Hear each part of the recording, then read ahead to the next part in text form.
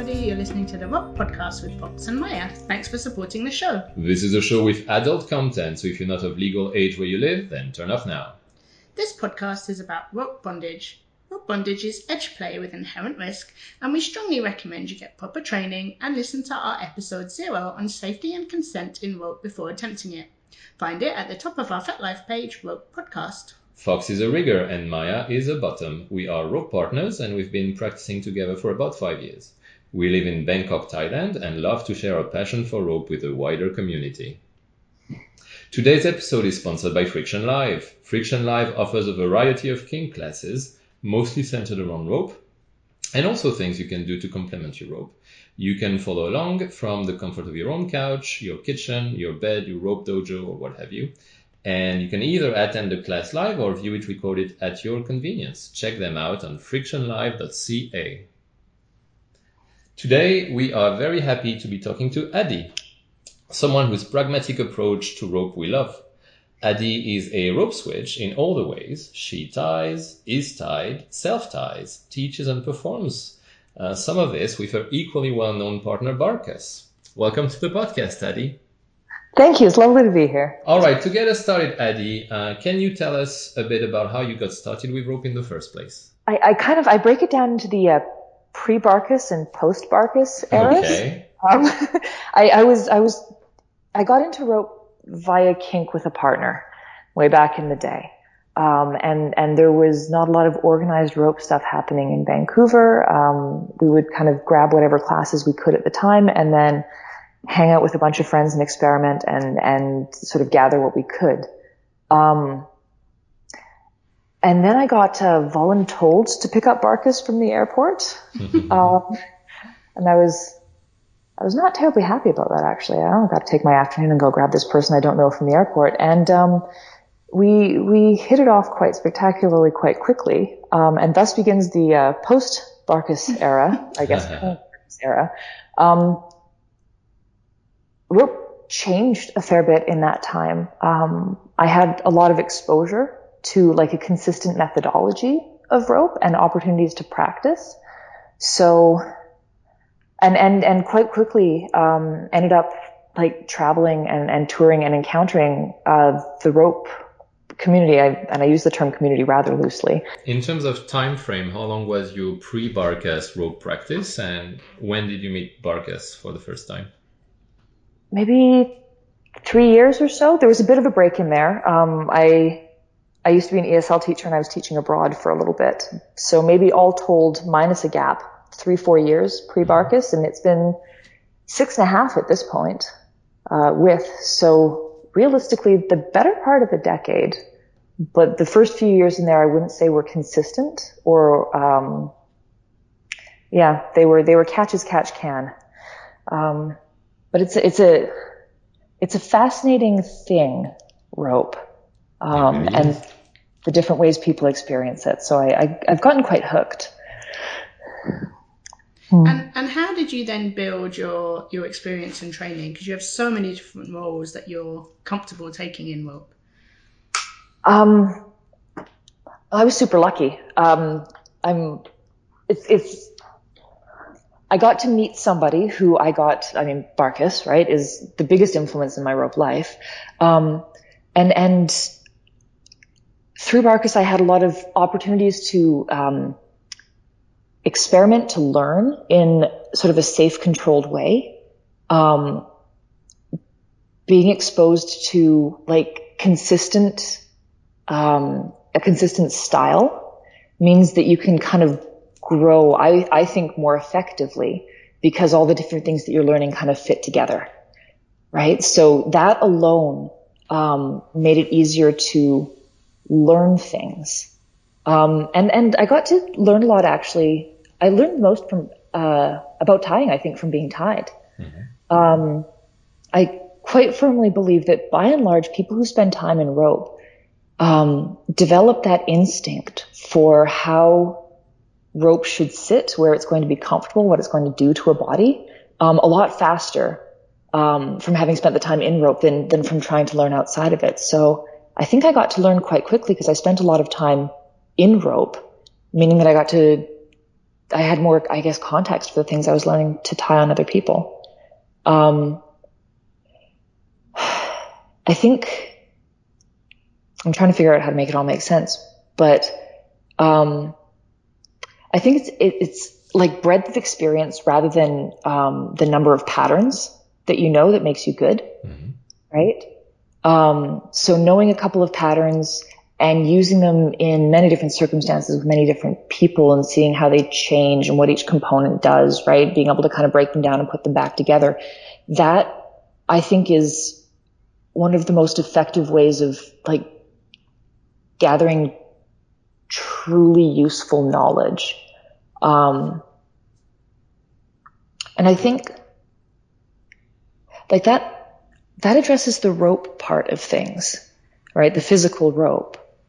But there's a lot of the tying experience is also to do with like the physical interaction of people, with being close to each other in proximity in someone's personal space.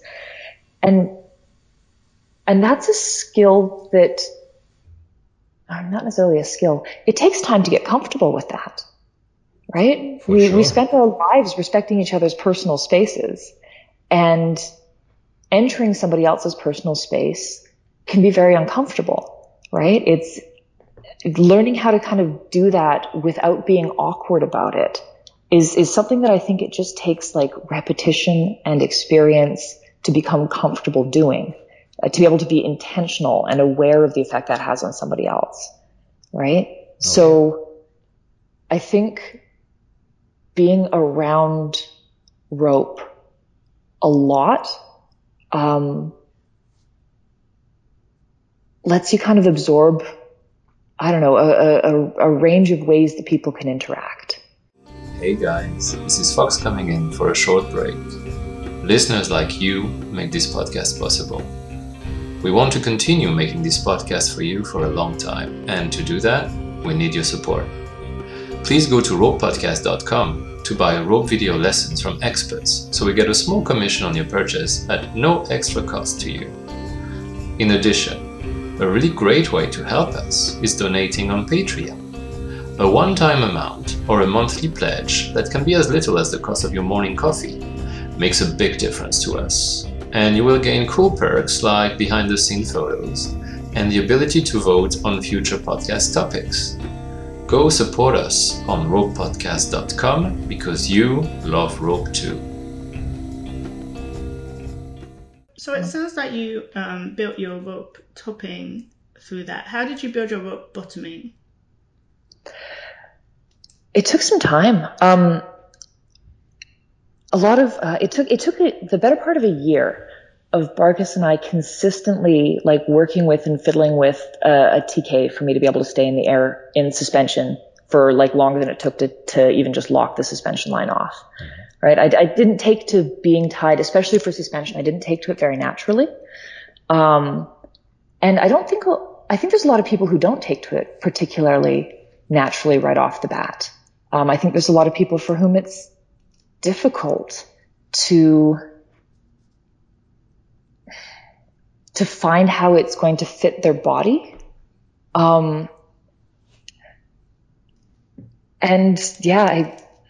It doesn't mean you can't do it. It doesn't mean you're not good at it, right? It just means it takes a little bit more time to figure out. So we spent the better part of a year trying various different ways of tying various different things before we found what would work for me.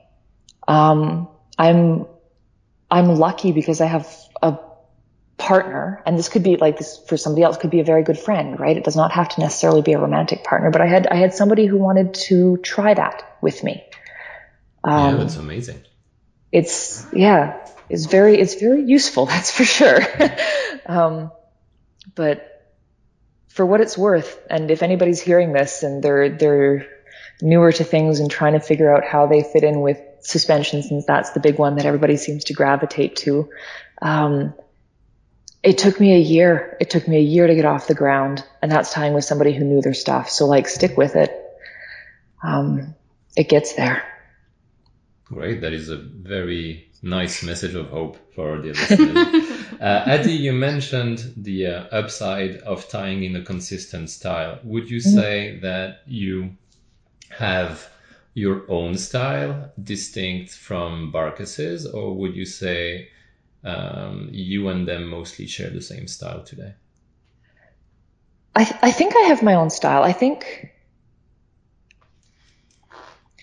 everybody ends up with their own style sort of inevitably, and that is the end point in learning something, right? So if you learn something, the first few times you do it, you copy it. The next few times that you do it, you've got it memorized. After that, you have to do it a certain number of times until you kind of don't have to think about it. And when you no longer have to think about it, then you get to kind of play with it, right? And that is your own style. That's what Barkas always says, put your own life into it, right? If you've learned something so that you know it to the point where you can use it as you wish, when you wish, then that is automatically your own style, because as you wish and when you wish is about you, right? So I think it's fairly inevitable if anybody spends long enough with any particular piece of knowledge, that they end up making it their own and therefore having their own style. Do you feel like Sorry, go ahead. No, do you please. feel like rope bottoms have their own style as well as rope tops, or is it that the top sets the style of the piece and the bottom follows? No, I think that there's no. I think that people who get tied have their own styles, and very, very definitely. We want different things at different times in different situations and with different people, right? So individual wishes, individual pursuits, things that we gravitate towards. A question that gets asked a lot in our Rambu classes, because Rambu is sort of this, very energetic, almost kind of fighty, big movement high impact style. Yeah. Stormy and overwhelming is kind of the rough translation, as I understand it, of that word. And I do not speak any Japanese, so I'm going entirely on what people with more knowledge have told me. But we get asked, when we teach those classes, we get asked a lot about bratting, and people saying, well, what about bratting? Is there a place for bratting in this? Does this work with bratting? And the answer that I give, and I should probably have prefaced all this with just saying, like, this is my experience and my opinions, et cetera, et cetera. I'm not saying that this has to be true for anybody else. But what I usually reply to that is that, bratting is great fun. As long as you brat to the capacity of the person who's tying, right? If you push to the point where they can't overcome, then it's kind of not supporting the scene, right? So one of the things, and I'm sure we'll end up getting to this later, but one of the things that that I see people who get tied doing, when they kind of have a good sense of what they want from a scene and a good sense of how to interact with the person who's tying them, one of the things that I see is sort of this, I don't know, an instinct for how to play back with the person who's tying you. It does not necessarily mean bratting, but reacting and responding to the input that the person tying puts into the scene. And if the person who is tying is observant and kind of able to work with that, then they respond back to those cues. So there's kind of a reciprocal feeding happening. And I think that that's where a lot of the personality and individuality of the person getting tied gets expressed in a scene. Yeah, that makes a lot of sense. To give us a bit of context, so you both tie and also get tied. Nowadays, what would you say is your ratio of those two things? Do you tie more? Do you get tied more? I mean, if we're going pre-COVID lockdown days, I tie more than I get tied. A good part of that, I think, is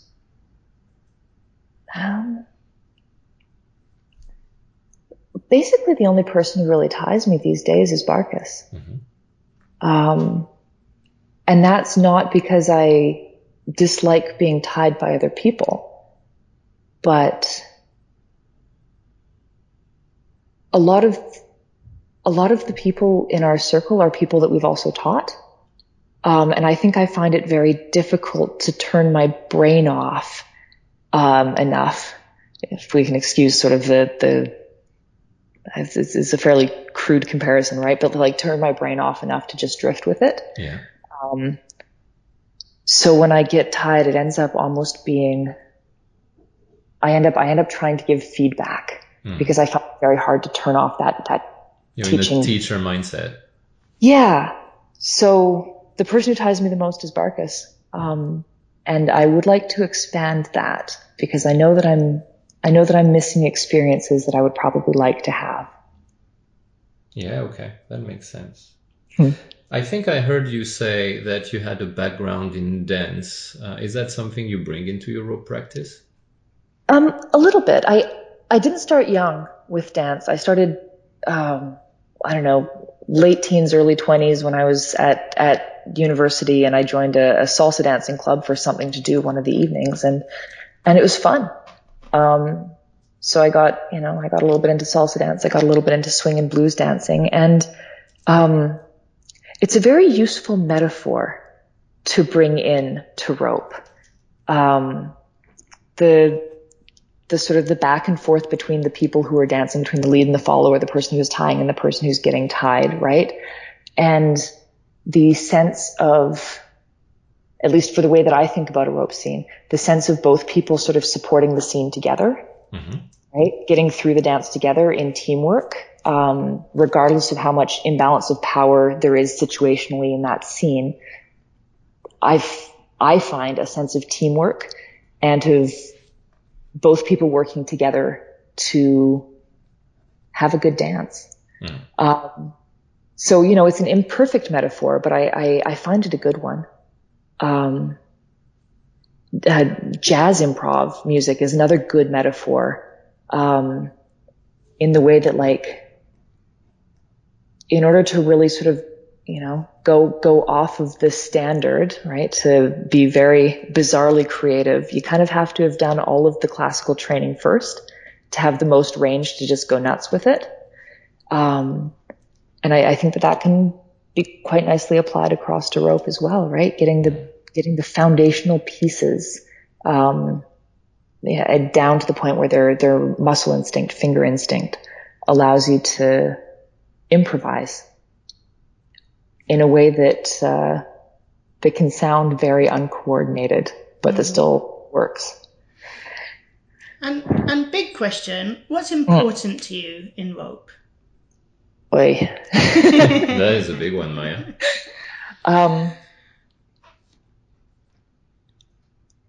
Every answer that I can come up with seems to somehow come back to feelings rather than to sort of physical actions, right? So I guess this one's going to be a fairly feely answer, but feeling like the person who either I'm tying or who is tying me really wants to interact with me personally as like an individual human, right? And based on like who I am,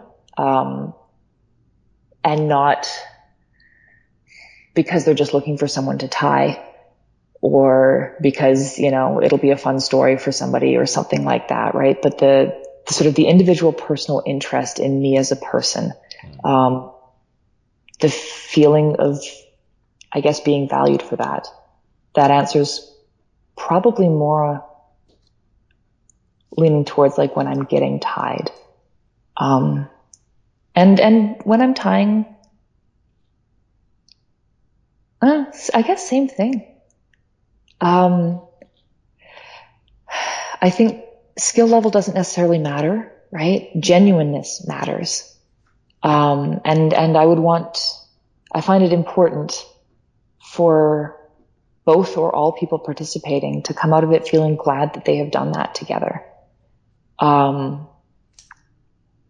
guess that's a fairly vague answer. Oh, but it's a lovely one. Adi, I believe you work in nursing or something similar. Is that something that affects how you interact with rope? Yeah, I might almost say that rope affects nursing, or my how nursing more. So, okay, I guess let's talk nursing to rope first, and then we'll go backwards. But I want to rope to nursing. Nursing to rope. Nursing to rope. I work in a community clinic, like an urgent care center in the community. So like all kinds of people come through for all kinds of reasons. And it is useful and interesting, and I think good to meet so many various different people. I feel like I am less insulated, right, than I would be if I did not meet that many people. I think it's given me more context for, I don't know, understanding who people are and how they are and why. And for sure. Yeah, aside from that, like nursing has helped me kind of be fairly calm in the face of angsty things, and I'm not very concerned about bodily functions, so I don't really mind if people get all sweaty and drippy all over things. Good point. Desensitized a little. But rope to nursing, I think one of the things that has been the most useful is rope has helped me become comfortable holding space for people who are in distress, right? Experiencing strong emotions. That's very interesting.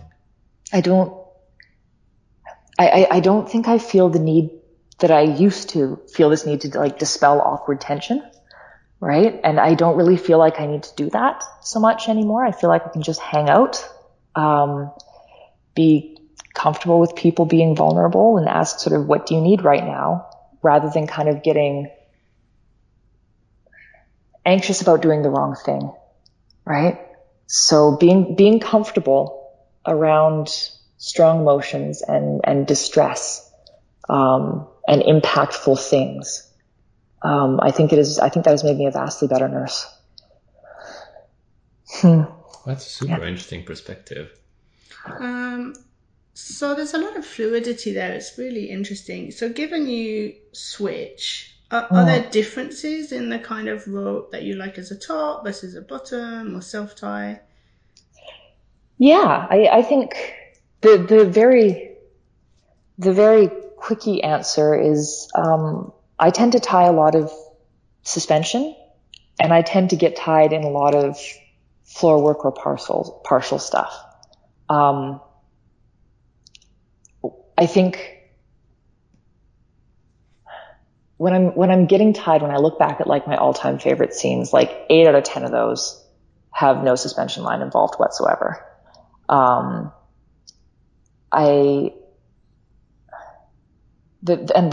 reason that I find being in floor work, rope, so, I don't know, captivating sounds cheesy, but let's go with that.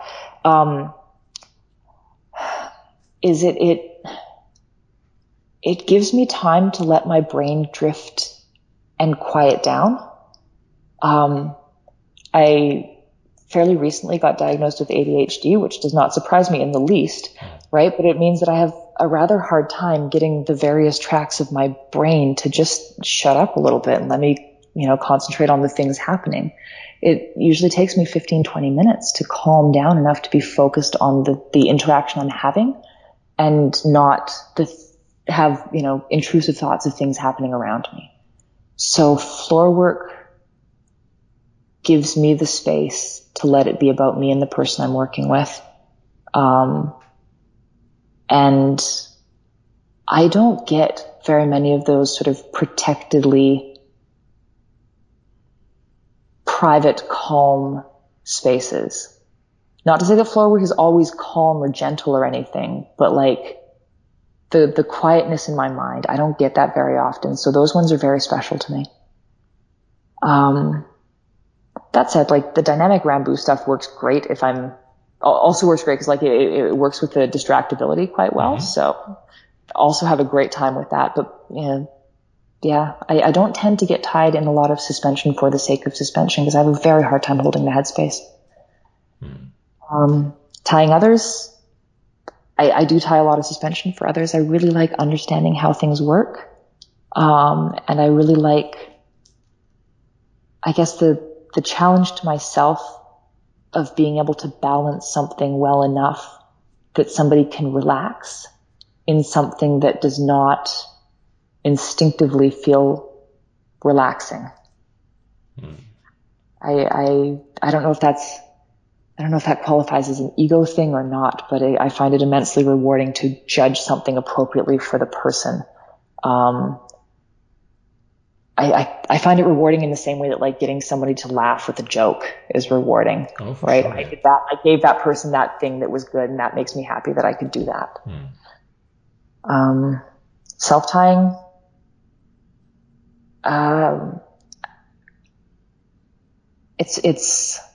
it makes me feel strong, self-tying. I like to push myself because I feel more comfortable pushing myself than having somebody else push me right up at the edge. I guess as long as we're going along with diagnoses, I get panic attacks. And having a panic attack in rope is a very helpless feeling. But I can kind of keep myself in control if there's something very important I have to do. I don't get panic attacks when I'm at work because there's very important things I have to do. Interesting. And I don't get panic attacks self-tying because nobody else is getting me out but me. So I have to stay in control.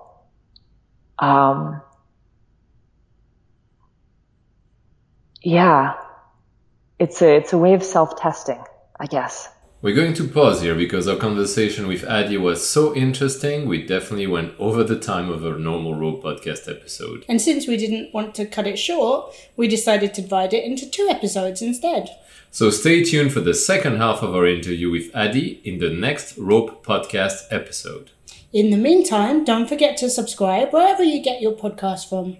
Also, come friend us on our FetLife page, Rope Podcast, or our Instagram, which is also Rope Podcast. If you have a question related to rope, we'd love to answer it in one of our future episodes. Drop us a message on FetLife or Instagram. And if you like this podcast and would enjoy more episodes, find all the ways to support us on our website, ropepodcast.com. Thanks for listening. And have fun tying.